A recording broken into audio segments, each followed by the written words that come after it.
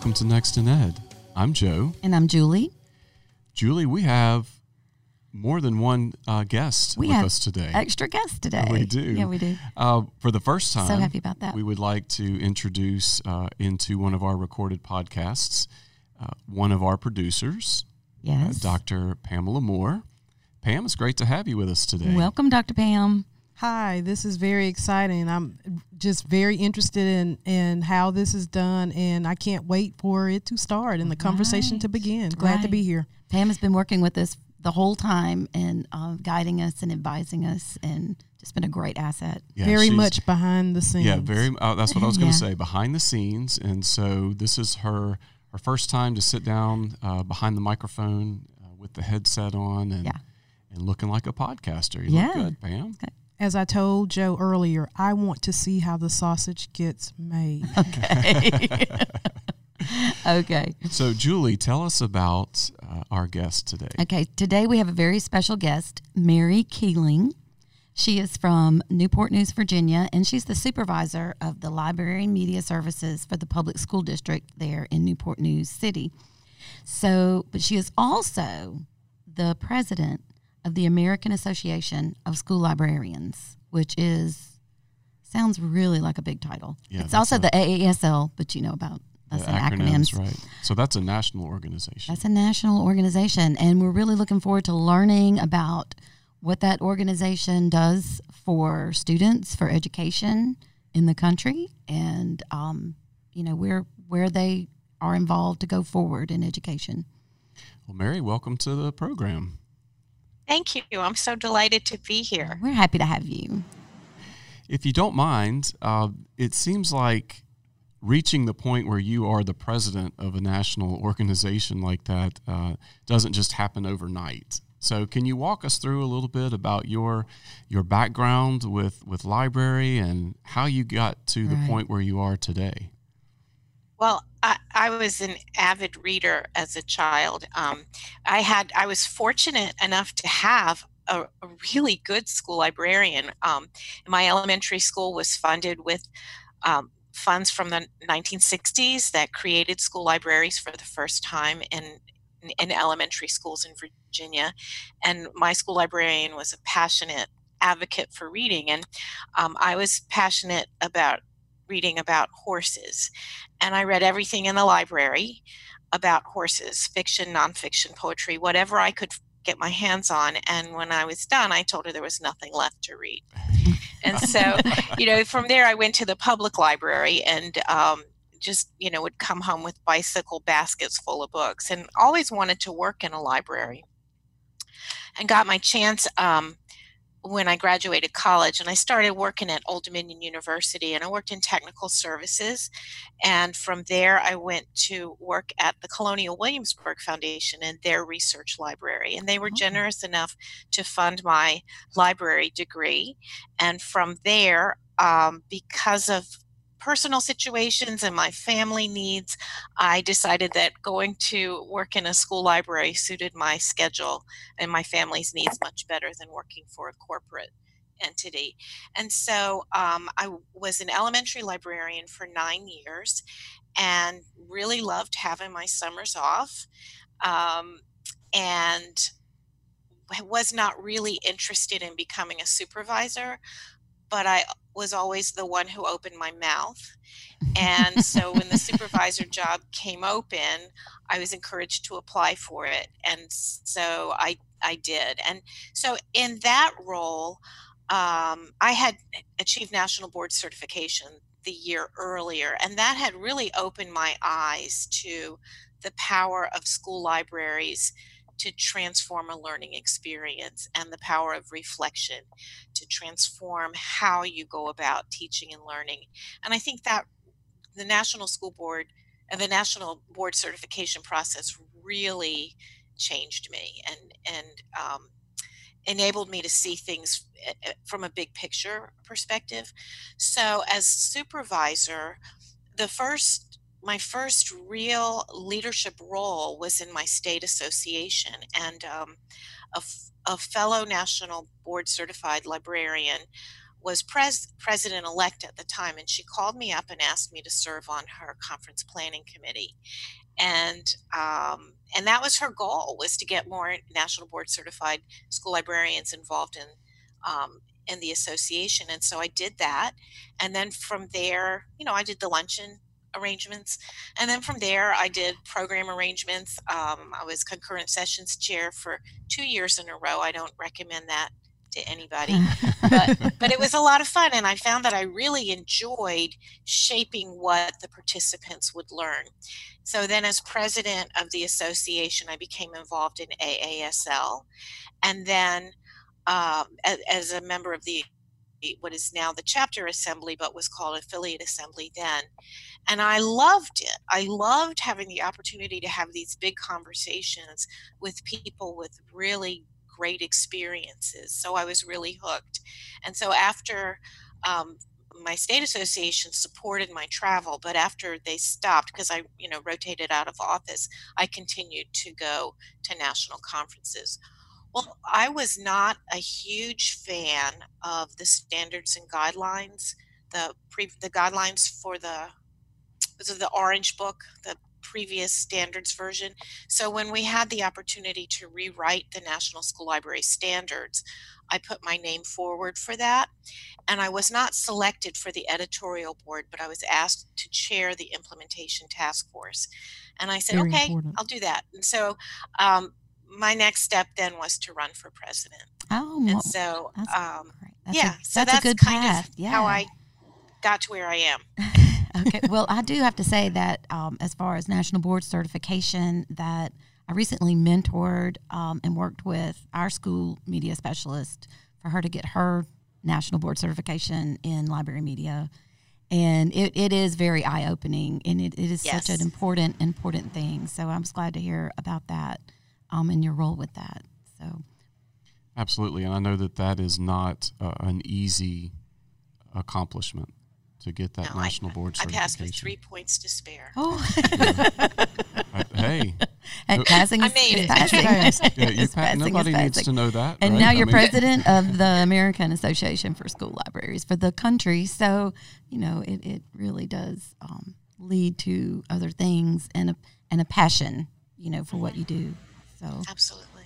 So talk to us about we're at that point now. You've become the president of this national organization. So what kinds of things does the organization do? And in your role with your public school system where you are as the supervisor there, what kinds of things do both of those afford for you in terms of being able to reach children and advocate for libraries and librarians?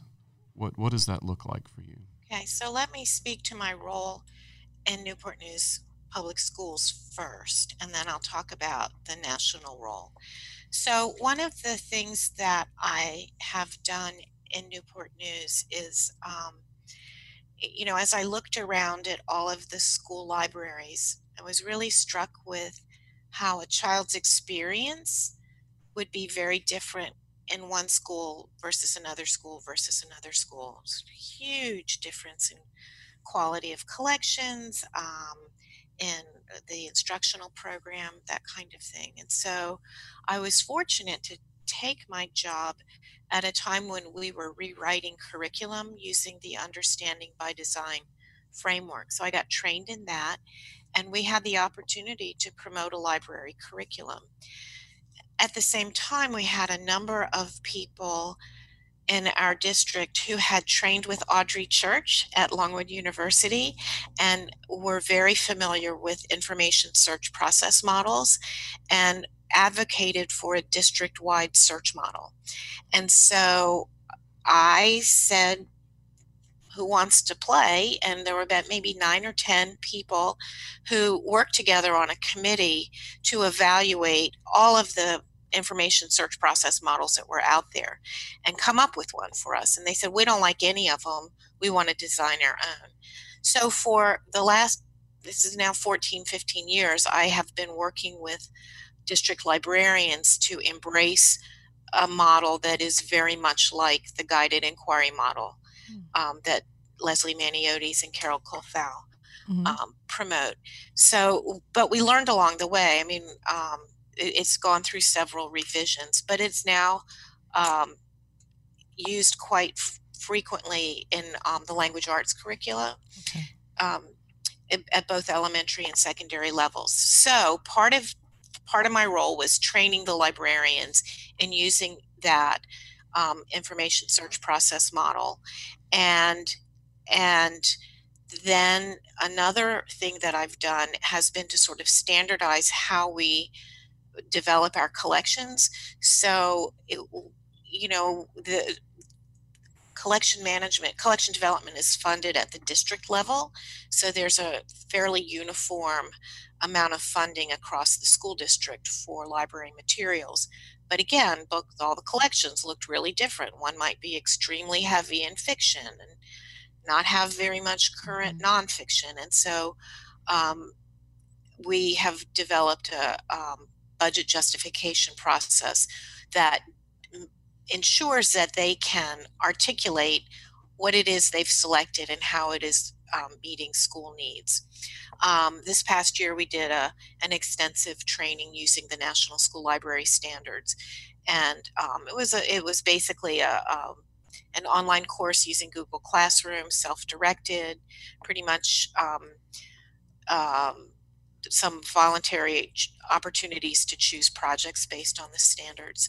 So I feel like I've advocated for learners by working with the librarians to develop their instructional strategies around the standards and around research-proven models of learning. All right, that's so important to stick to those standards and to help train the other people is really a show of advocacy. Yeah, I really enjoy that part of my job. So there's another thing that we did in terms of, we talk about collaboration being such a value for school librarians, and we also have done some training on collaborative learning processes. And people said, well, I know how to have a conversation.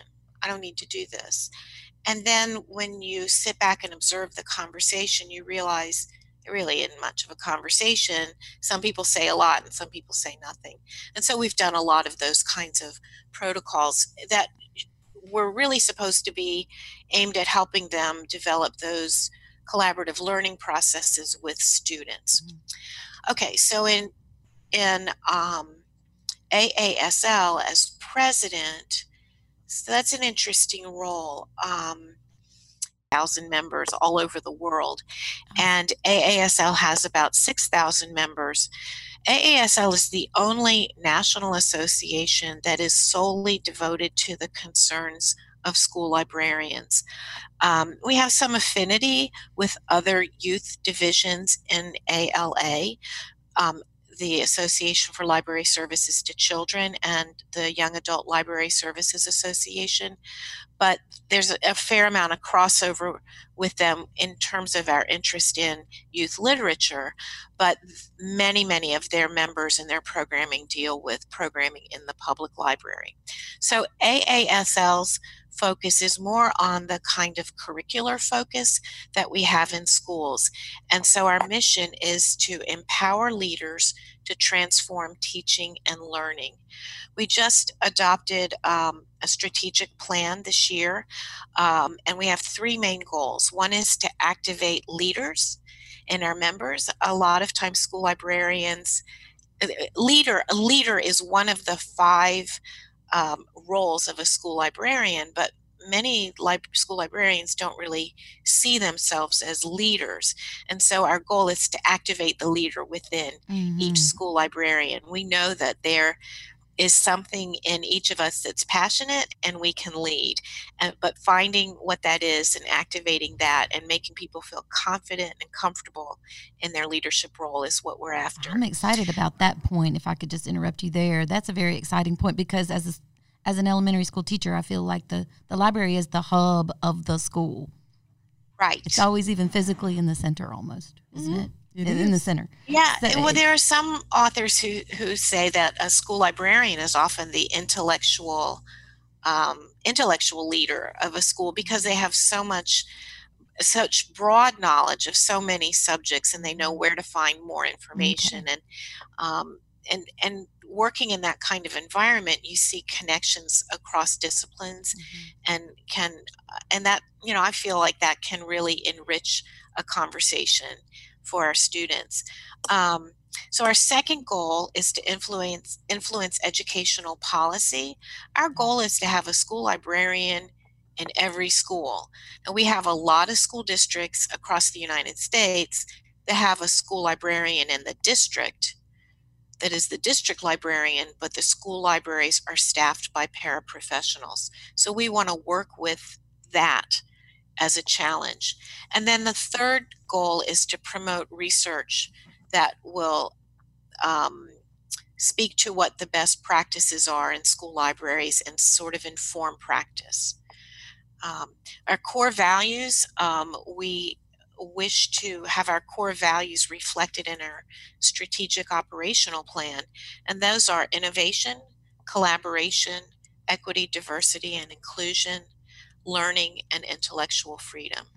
And so this strategic plan is very exciting to me because the core ideas for this plan were developed in a conversation of 100 of our member leaders. And so that conversation really did surface a lot of fantastic ideas, and as the board of directors discussed it and looked at it and moved ideas around, we came up with what I think is a very succinct and actionable strategic plan. I think it's also very easily translatable to others beyond the field. As you just listed those 3 main points of the strategic plan, that is information that can be shared with teachers and other educators, administrators, to understand the importance of a school librarian. So I think that it's not in terminology that would be difficult to understand if you were not a school librarian. Instead, it's pretty clear, straightforward, that anyone could see those goals and know that it's for the betterment of education for all. I think that's a good point, Pam, because I feel like a lot of people need to know those goals, not just the librarians, not just, that needs to be a part of the educational umbrella. And because I feel like, or I see or observe that their media specialists, school librarians are underutilized. I would agree with that. Either by the leadership or teachers not having time, or not through the lack of effort of the school librarian. Absolutely. But Absolutely. just other factors that come in. So I think, as someone on the outside that is not a librarian, the kinds of things that you just talked about might be surprising to some people because, maybe you conjure up in your mind the idea of the librarian. If you had a librarian at your school when you were in school, is they were in the library, and when you went to go check out a book, they were the person that checked it out for you. But what you're talking about is so much more than that. And Julie also mentioned the other title that I think is used a lot more today as media specialist. And so I wanted to ask you about that, this idea that, and maybe it's always been this way, but it seemed, as someone looking in from the outside, it seems to be more so over the last few decades, this idea that the librarian, you mentioned at the hub of the school, but also this idea of a media specialist. It seems like that's a whole nother role and a lot more responsibility beyond books. And maybe, maybe people aren't thinking about what all the librarian can actually do at the school and the kinds of knowledge that you were just talking about that they had. It seems like it's just so much more than what maybe, people on the outside would think. So it's really interesting that the terminology has evolved over time, and the term media specialist was introduced in National School Library Standards, I want to say in the mid-60s, in a response to the amount of media, film strips and movies and educational TV. And so the library became, educational media was going to save us, right? And so the school librarian was the person who sort of curated that material and made it accessible to the teachers and the learning community. And it was considered a more modern term than school librarian. But as we were in the fight of our lives during the last Great Recession in 2009, 2010, we found that our voice was fractured by the number of ways we described ourselves. So when we called legislative offices, people said, I'm a media specialist. Somebody else might say, I'm a teacher librarian. Somebody else would say, I'm a school librarian. Somebody else would say, there's another term, information specialist. So there might have been 5 or 6 different labels for a school librarian. And so when legislation wasn't passed that would have protected school librarianship as a valid and valuable role in schools, we said, well, all these people called and people say, well, we only heard from 50 or so school librarians, and we heard from 50 or so media specialists, and we heard from 50 or so information specialists. So we divided our voice by calling ourselves different things. So now we are moving back to using the term school librarian, because everybody knows what a librarian is. Mm-hmm. And a school librarian is a librarian in a school. Sometimes kids will call us the library teacher, and people, kids, that's probably very, that resonates with a lot of people. In, I want to say, Oregon, they call themselves teacher librarians. Mm-hmm. Because of the position of the union, that it positions them as in a stronger role. But I find that people are confused by the term media specialists. They think we are maybe the people who do the press releases. So information specialist is now the broader term for that one of 5 roles of a school librarian. And information comes in different kinds of media in addition to online resources.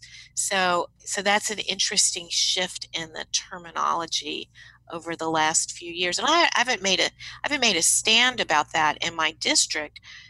In our state, our license is for school library media specialist. And so our job title, the official job title in my district is school library media specialist, but I always speak of us as the school librarians.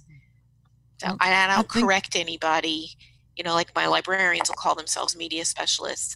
I figure that's not an important fight. I don't go after that one, but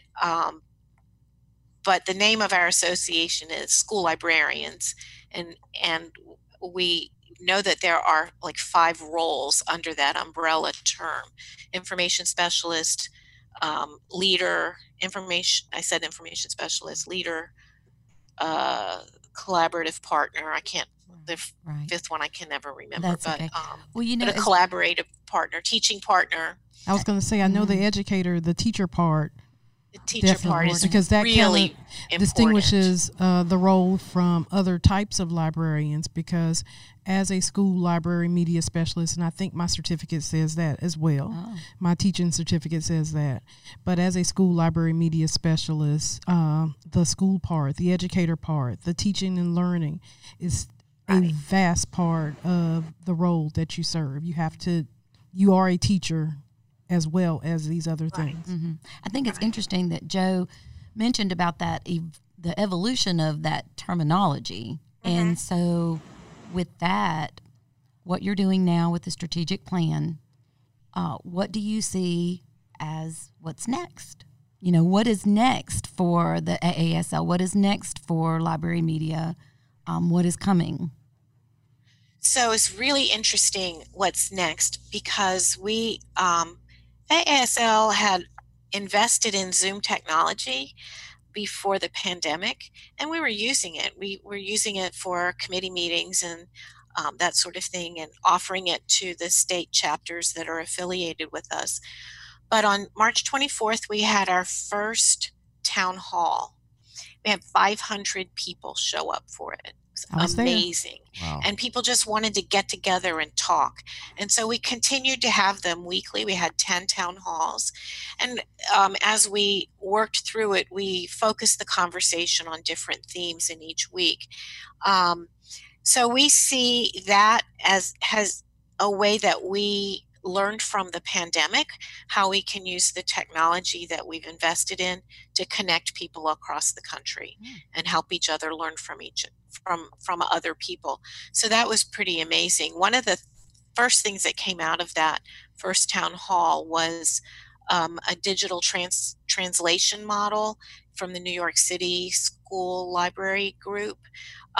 We asked them to write a blog about it. And so it was a way that they had developed very quickly to show, if this is your role in a face-to-face environment, this is the comparable role in an online environment. So we're going to move very quickly into expanding our roles in the online environment. As educators go into a more blended learning model, school librarians are going to find themselves needed to curate electronic resources that teachers and learners can access easily. So my district is adopting a learning management system that we have not had before. And so we will be looking for ways to integrate library resources into that, embed library resources into coursework, and embed library assisted learning into coursework. So one of my school librarians, a high school librarian, has developed a number of projects with faculty that are like Google Classroom assisted inquiry projects. And so it is like a self-tutoring model where the Google site page steps the student through the inquiry process. So in this stage, my job is to get some background information. In this stage, my job is to develop my question. In this, like that. So it is, you don't bring the kids to the library to do that. They can access it using web technology. One of the things we've learned is how social school is. Our librarians have visited classrooms when the teachers have had Zoom meetings with their classes, and the kids are so eager to see the librarian's face. And so I think that's why so many of us did story time online, was because we wanted to put our faces out there. We wanted to make personal connections with our learners. So I think one of the unexpected benefits of that was that our learners saw our school librarians side by side with their teacher, not as a drop-off. And so I think that opens the door to better collaborative relationships with our teacher partners in the schools. I think that a lot of our librarians did an amazing job of reaching out individually to students.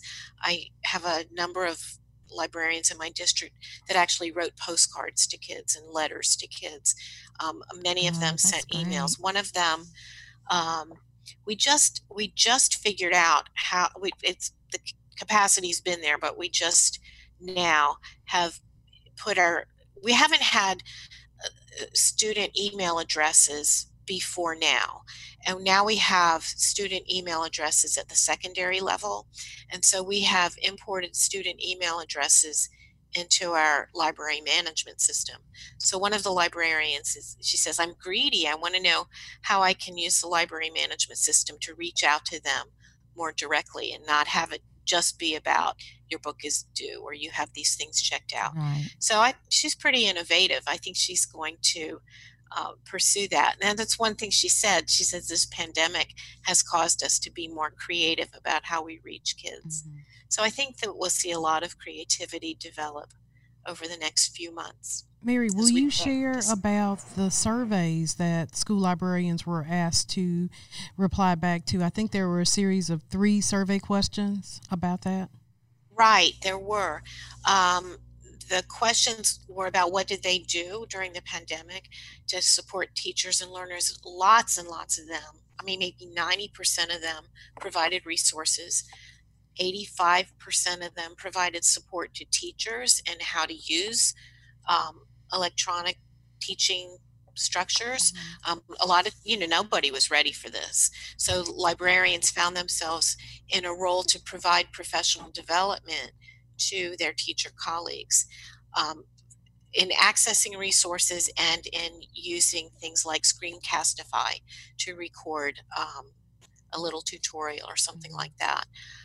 Some of them, a lot of people said they wanted to figure out how to provide physical books to kids. That turned out to be a very small number. As we became more concerned about transmission of the virus, schools were closed and people could not get in to deliver books. But we saw there was an article in the Washington Post, I think yesterday, a middle school librarian in Virginia is using drones to deliver books to kids. Wow. Just started doing this. That talk about innovation and creativity. So I think that's incredibly exciting. They're innovative, but it's also their passion and heart really to serve their students. I mean, that's really the bottom line, is they want to serve their students. They want to serve their teachers. I know that they really just had, what do I do? I need to do something, and what is that? And so what a creative way to deliver real books. Right. My librarians have done an amazing job of coming together during this pandemic. We had a professional development series that was going to conclude the week that we closed school, and I turned it into an online thing, and bumbling through it, I we're all learning as we go through this. Yeah, we all learned as we go. And they came to office hours every week. Maybe more than half of them would come every week for office hours. Some were not able to come. They don't have, particularly my assistants, they don't have internet at home. Or if they log on, it has to be using their data plan on their phones. So one important thing that I think our states and our federal government absolutely have to do is to treat internet access and devices as a utility. Yes. So why aren't the publishers of online textbooks providing devices as a way to access the textbook? Oh. I remember hearing Doug Johnson talk about this idea 10 years ago when we were talking about ebooks. He said the ebook, the device itself is going to become cheap, $5 throwaway. The content is what's valuable. So why aren't the publishers providing devices as a way for the kids to access the content? Because heaven knows they're making a bundle of money off of their textbooks. Our governments need to provide broadband access in our communities. It cannot be dependent on our telecommunications providers that are profit oriented, because rural areas are never going to be profitable for them. Right. So I think that's an important piece about the equity and access, and with that amazing, profound thought of what to go ahead with and what's next in ed. Yeah, absolutely. We've had other guests that have talked about that too. So, Mary, I hope you'll consider coming back to speak with us again. We'd love to kind of recap where we left off here and see maybe down the line what has actually transpired. And those are some powerful points, I think. Absolutely. So thank you so much for joining us today. And Pam, it was great to have you in the studio. Glad to have you in the studio, Pam. Wonderful information, Mary. Always very good to hear from you. I'm excited Thank you, Pam. About Thank what you so much for AASL has inviting offered. me. Yes. Absolutely. So For those of you listening, please be sure to join us next time as Julie and I continue to explore what's next in Ed. Don't forget to subscribe. If you like what you heard, please rate and review this podcast so others can find us. The Next in Ed podcast is brought to you by the Mobile County Public Schools IT Department in partnership with the Department of Counseling and Instructional Sciences at the University of South Alabama. Engineered by Tim VP Media Production. Music by Justin Matthews. Hosted by Dr. Joe Gaston and Julie Neidhart. Follow us on Twitter at NextInEd and on Facebook. Guests on the podcast are expressing personal opinions for informational purposes only. They are not necessarily acting as official representatives for their schools, universities, organizations, or places of employment. Copyright 2020. All rights reserved.